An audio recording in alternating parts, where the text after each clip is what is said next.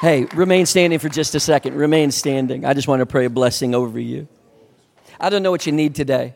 I don't know why you showed up at this. Some of you show up because you got to check the box and you have to get attendance here. Others of you are in a desperate place and you know you need a touch from God today. So I know I'm speaking to a wide variety of students here today. Some of you grew up in an atmosphere that you've never seen something like this, but your heart is longing for what it is. And others of you, this might be a normal atmosphere. But God knows what you need today. You're not here by mistake or by coincidence. This isn't just an ordinary Thursday or Friday exercise we have to get through. But I really believe for a couple of you, it's a divine appointment. I believe God sent me on assignment today to speak to some of you. And for the 3 or 4 of you, you'll know at the end of this if God sent me here for you.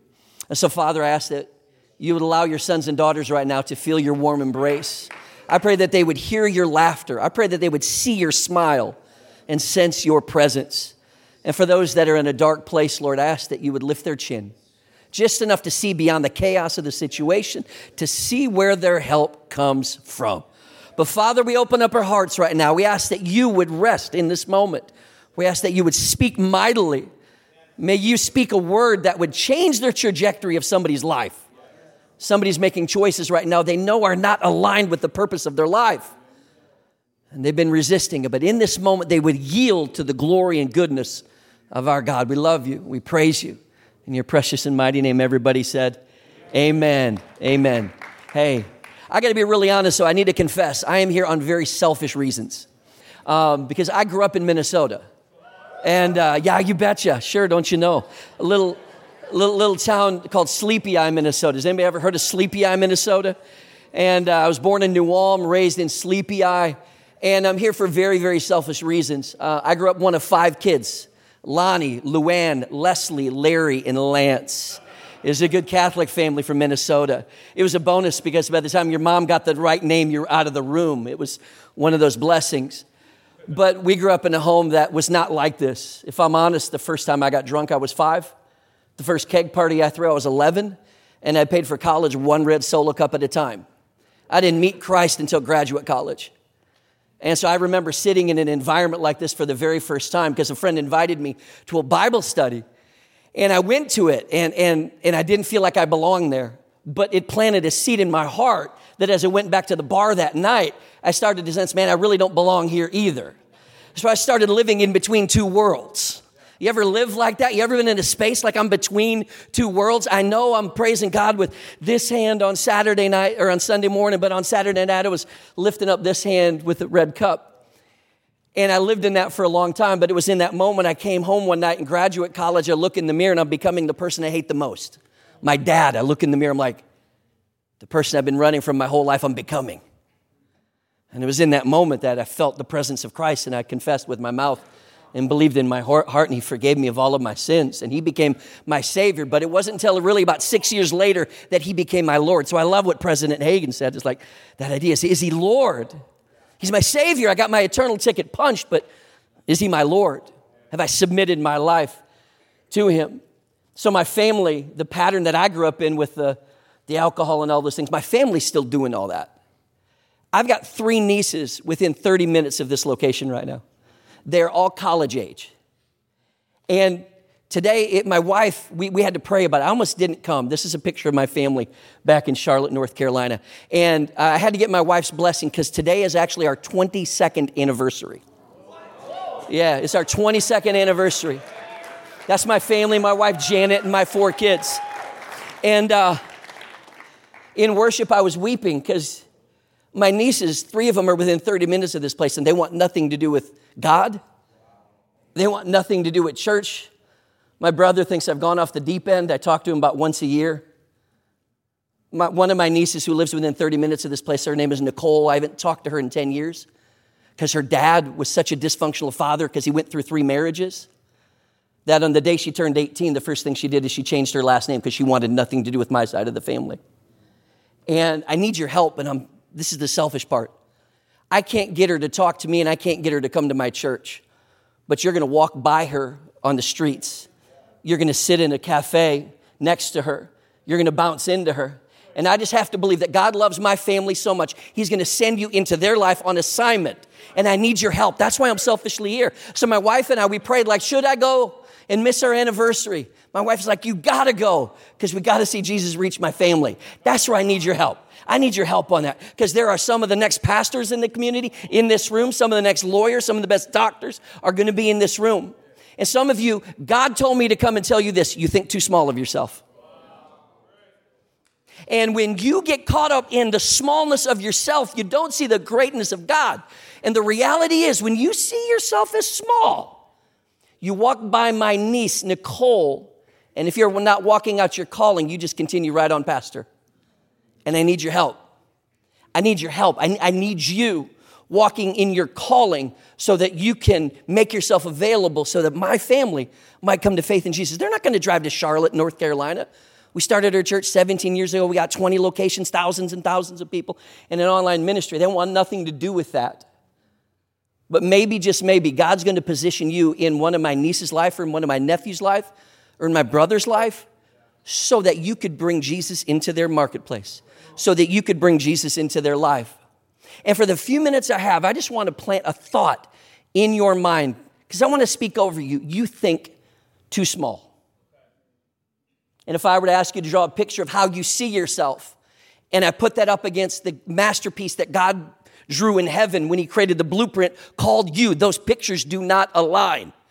And I want to speak to that gap that's in there because life is lived in the extremes. And I got who I know I'm supposed to be, but here's how I really see myself. And we all live in that space. And you think, well, once I turn 25, that'll get better. Or once I get 6 figures, that'll get better. Or once I have a corner office or 3,000 square feet, it doesn't go away. And I talk to a lot of people my age that still see themselves as very small. And if you don't see yourself in light of who God says you are, you miss the opportunity to minister to the environments He placed you in. You're not here by mistake or by coincidence. I believe it's divine appointment. And I want to, just for the few minutes I have, I want to give you a couple verses to consider. I'm going to be in the book of 1 and 2 Timothy for just a second. It's my favorite chapter, or my favorite books in the Bible right now. I am enamored with 1 and 2 Timothy. It's penned by this guy named Paul, who writes almost half the New Testament. And all the other authors of the New Testament, their books are named according to who wrote it. You know, James or 1st and 2nd Peter, it's all according to who wrote it. Paul, all of his stuff are titled by who he sent it to. Because if that were the case, we'd be reading 12 and 13 Paul today. The guy wrote that much of the Bible. And so when he pens these letters, because you need to study the Bible in context. Context is who wrote it, why did they write it, and who did they write it to. Paul pens this thing to his protege, Timothy. And if you want to read the backstory, the origin story of it, jump back to Acts 16. You could do that for some later study, where Paul picks up this teenage boy. He's about 15 or 16 at the time. And he follows his mentor around for some 15 years, 16, 17 years. And then Paul, who's planting churches all over the place, drops Timothy off in the city of Ephesus. Paul had spent 3 years there planting a church, building a church. Ephesus was this cultural mecca, far east, and different religions and Hellenistic thought, and these intellectual elites were in the city. But Paul, he could slam. The dude was brilliant. He could get into arguments and just assassinate you with his words and just cut you down. Imagine little Timothy watching his mentor go like, oh, snap. Because when Timothy starts following Paul, his voice hadn't even dropped. He's got 4 armpit hairs and he has no idea what he's doing. He was a teenage boy. And now Paul says, you're going to be tapped on the shoulders to lead this thing in the city of Ephesus. What did that feel like for Timothy? He's following his mentor, the one he esteemed. He's Paul, and I'm Timothy. I think he felt very small. And so when Paul is penning these letters, 1 Timothy, he writes when he's in a bougie prison. 2 Timothy, he writes when he's like in Roman, he's like in a cistern, he's in a pit, the Mamertine prison it was called. It was this hole in the ground that had a gate on top of it. And when he wrote 2 Timothy, he's on death row. He knows Nero's about to behead him. And some scholars actually believe that when Paul wrote it, by the time Timothy actually read it, he had been beheaded. Context matters. And Paul writes these letters in his last moments, and it's his last treatise. It's his last words. And if any of us were on the end of our life and we knew it was about to expire, and we had one letter to send, one text message to send, who are you sending it to? What would you want to tell them? Context matters. I believe Paul loved the city of Ephesus, but the way to reach the city of Ephesus is to lead the leader of Ephesus, Timothy. Because what you believe about yourself determines who you become. I know that sounds a little sacrilegious, doesn't it? God said it, that settles it. No, it doesn't. Unless you believe it. You become what you believe. You don't believe me? Let me tell you this way. I used to teach college classes in sports medicine. So I taught classes on nutrition and anatomy and physiology. And I know a lot about macronutrients and micronutrients and all those things. And there's a difference between believe and know. I know a lot about vegetables. And I can tell you why vegetables are good for you. You should eat a lot of them. I know a lot of information. Do you know how many vegetables I eat in a month? About one. Because I don't believe it. Belief is not a language, it's a lifestyle. And if I were to examine the last 3 months of your life and let me see the lifestyle, that shows me what you believe. What do you believe about yourself? Not the way you talk, but the way you live. The internal dialogue matters more than the external dialogue. Because in here's like, oh, praise God, president, praise God. But at night you're cussing yourself out because you feel like an idiot. I remember when I was in 3rd grade, I could take you back to the moment and tell you a button-down shirt with my cowboy boots. In 3rd grade, the special ed teacher comes to our door. Give me Larry Bry. And the special ed teacher calls me out of the room. And by the time I got to the door, my buddies were laughing at me. And they called me all these disparaging words. Have fun. And they called me stupid and dumb. And it started with them saying it, but within about 10 steps, I started to believe it. See, the problem was I wasn't reading very good. They thought I had a learning disability, so they put the label on me, learning disabled. But then they realized after about 2 months, they actually checked my eyes. And it wasn't an intellectual issue, it was an eyesight issue. I just needed glasses. They put glasses on my face, but that did not fix how I saw myself. The lens that you see yourself is really how you see God. How do you see yourself? I think you see yourself as too small. I think you see yourself as insignificant. And that happened in 3rd grade, and I grew up on a pig farm in Sleepy Eye. And we would clean the barns before school, and we were really poor, like free government cheese poor. So I would go clean the barns in the morning, and then I'd eat free government cheese wearing my thick Coke bottle glasses. And if I'm really honest, I still smell the barns in certain moments. I'm a leader of one of the greatest churches on the planet. I got a mortgage with 4 kids and a beautiful wife, but I still feel like the kid who doesn't belong with the learning disability. And the problem isn't what God says about me. The problem is how I see myself. So when Paul writes to Timothy, there's a corporate message he's speaking because these are part of the pastoral epistles. This and Titus, if you want to get into serving in the local church, great place to camp out because it's going to give you all kind of theology to understand about leading people and corporate worship and what do I do with false teachers and all that stuff. But there's a very personal thread that's woven through both of these letters to Timothy, and it is a personal message. And Paul calls Timothy son 7 times in these 2 letters. He says, my true son, my spiritual son. Who's your spiritual father? For me, one of the greatest challenges in my life was finding a spiritual father because I did not have an earthly father that gave 2 rips about me.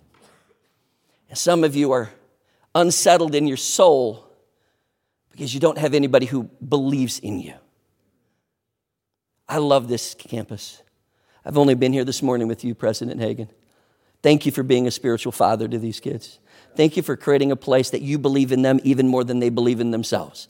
Thank you for creating that kind of environment because that environment matters. So Paul, thank you. Thank you for one person clapping. Okay, let me give you a couple quick verses. In 1 Timothy chapter 1, verse 18. Because 1 Timothy, I think it's a fighting book. Because the bookends of the chapter, in chapter 1, he's going to say this. He says, here a trustworthy, in verse 15 it says, here's a trustworthy saying that deserves full acceptance. Christ Jesus came into the world to save sinners, of which I am the worst. That's what Paul is speaking about himself. But jump down to verse 18. It says, Timothy, my son, I'm giving you this command in keeping with the prophecies once spoken over you, that by recalling them, you may fight the battle well. What he's laying out for him is, hey, Timothy, you're going to get into situations that are going to make you feel small, make you feel scared, and make you want to run.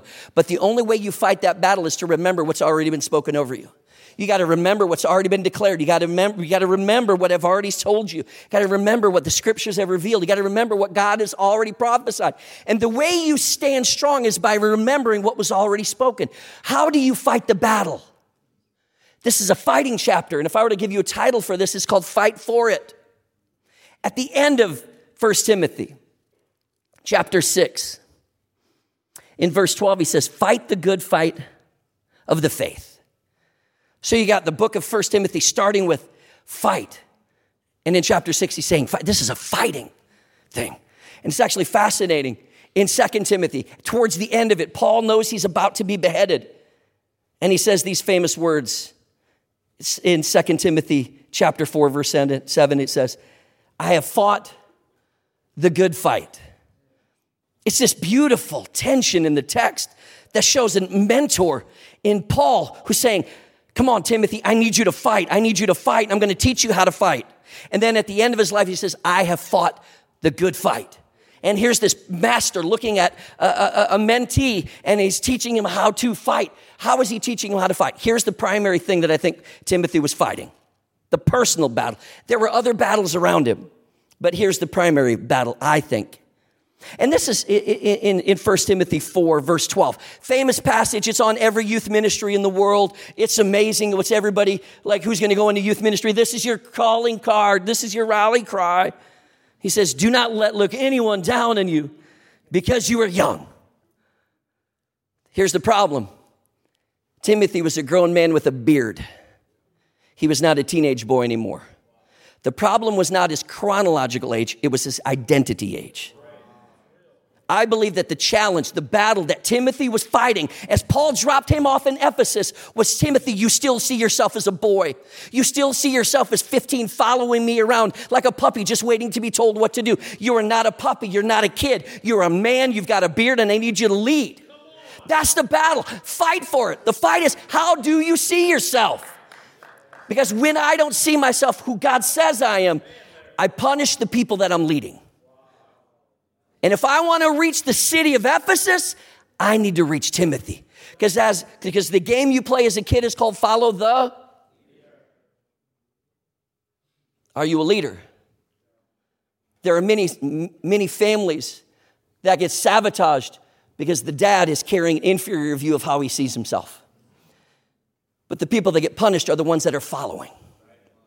That's why I don't have time to unpack this whole thing, but let me just give you this one verse in 2 Timothy. So in 2 Timothy, I think the battle is how you see yourself, Timothy. This is why I love 2 Timothy, because he gets into it in chapter 2. And I'm just going to go through these verses. I don't have time to unpack the whole thing.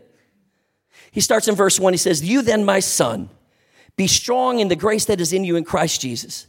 And the things you've heard me say in the presence of many witnesses, and trust a reliable people who are qualified to teach others. And if I had time right there, I would unpack how Paul is validating the relationship with his son.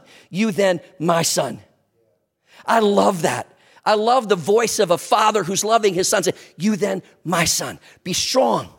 You're qualified. You're reliable. I know you don't always feel like it. I know you don't always act like it, but you are not labeled according to your lowest behavior. You're labeled according to your highest potential. I see you and I talk to you and I speak over you based on your highest potential. Now consider what Paul is about to bring into Timothy's lap.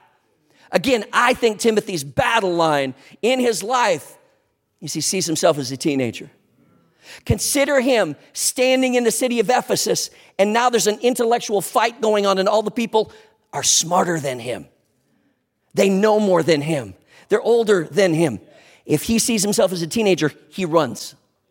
How many battles have you run from because you don't see yourself in proper light? That's what's going on here. So in 2 Timothy, he goes on to say this. I'm going to go through it quick. He says, join me in suffering like a good soldier of Christ Jesus. Oh, I love the mental model that Paul is giving Timothy. Timothy, consider seeing yourself like a soldier. Because when you think of a soldier, you think of brave, strong, steadfast, anchored, tough. That's much different than seeing yourself as a teenager. Some of you see yourself too small. Maybe you would consider taking on the identity of seeing yourself as a soldier, as Paul admonished Timothy. Consider the soldier. Then he says, join me in suffering. Verse 4 says, no one serving as a soldier gets entangled in civilian affairs, but rather tries to please his commanding officer. Verse 5, similarly, anyone competes as an athlete does not receive the victor's crown by except competing according to the rules. When you think of an athlete, I'm not talking about a recreational athlete that works out occasionally. I'm talking about a gold medalist. I have a friend who won a gold medal in Olympic wrestling. She said for 4 years, I ate 4 ounces of chicken and broccoli. I would get up and work when everybody else was sleeping. She said everybody wants the gold, but nobody wants the grind. Maybe you need to upgrade your perspective in how you see yourself and quit seeing yourself as a recreational Christian. No, you're a gold medalist in you. What does it mean for you to train like an athlete who's going to win a gold medal? How would that change your life? You're not going to run from stuff that would normally intimidate you. You stand because you're an athlete. But a teenager, it's optional. Then the last mental model he gives him. He says the hardworking farmer should be the first one to receive their share of the crops. And when you think about a farmer, they understand seasons, planting and reaping. They understand that I put a seed in the ground, it takes some time before I start to see it. Some of you put some seeds in the ground, but you're plucking it up so fast you're not letting it grow. Because you're anxious, you're scared. Not because you don't love God, you just kind of despise yourself. And I just love to pray a blessing over you. And for anybody who identifies with that space of seeing yourself as small, God sent me here to talk to you. Why? Because I have to believe God's going to bring my niece Nicole into your life. And when you see yourself in the light of Jesus, she'll see the reflection in you. She ain't going to hear it from me. But maybe, just maybe, revival will break out because of what God does in you. Stand to your feet. Close your eyes. I just want anybody who might feel themselves as small to have an opportunity to just say, Lord, that's me. And if that's you, close your eyes. Nobody's looking around right now. This is you in your moment. And we're going to set up an altar in your heart right now. And I'm going to give you the opportunity to just bring that small perspective of yourself and place it in God's hands, to put it on the altar. And if that's you, if you're in that space like, LB, that was me today, would you just raise your hand? I want to know who I'm praying for right now. Anybody feels insignificant, overlooked, unqualified? So, Father, I thank you for your sons and daughters right now. I thank you for the courage to identify, to say, Lord, that's me. I've been labeling myself according to my worst moments. They've been labeling themselves by the things they pray that no one would ever see. But God, you saw them, and yet you still love them, and yet you still call them forgiven, chosen, holy, righteous, because of the finished work of Jesus. So, Father, I prayed for fresh wind, fresh fire to fall upon them. I pray that when they get back to that battle line later this afternoon or tonight, you would remind them that they're a soldier, not a teenager, that they're an athlete, not a kid, that they are a farmer, not someone who's a mistake. Father, we love you. Thank you for these few precious moments we have together to worship you. But personally, I ask that you would touch my nieces. May they feel your forgiveness. May these people in this room realize that they're not mistakes, they're not random, but they're on assignment. And you're going to send them into the streets of this city and the towns in this community and places around the world. May they be looking for you at work and join you there. We declare revival will spring forth from this place. We declare that the plans you have for them will prosper, will grow, because you are a good God. We love you, Jesus. In your precious and mighty name, everybody said, amen.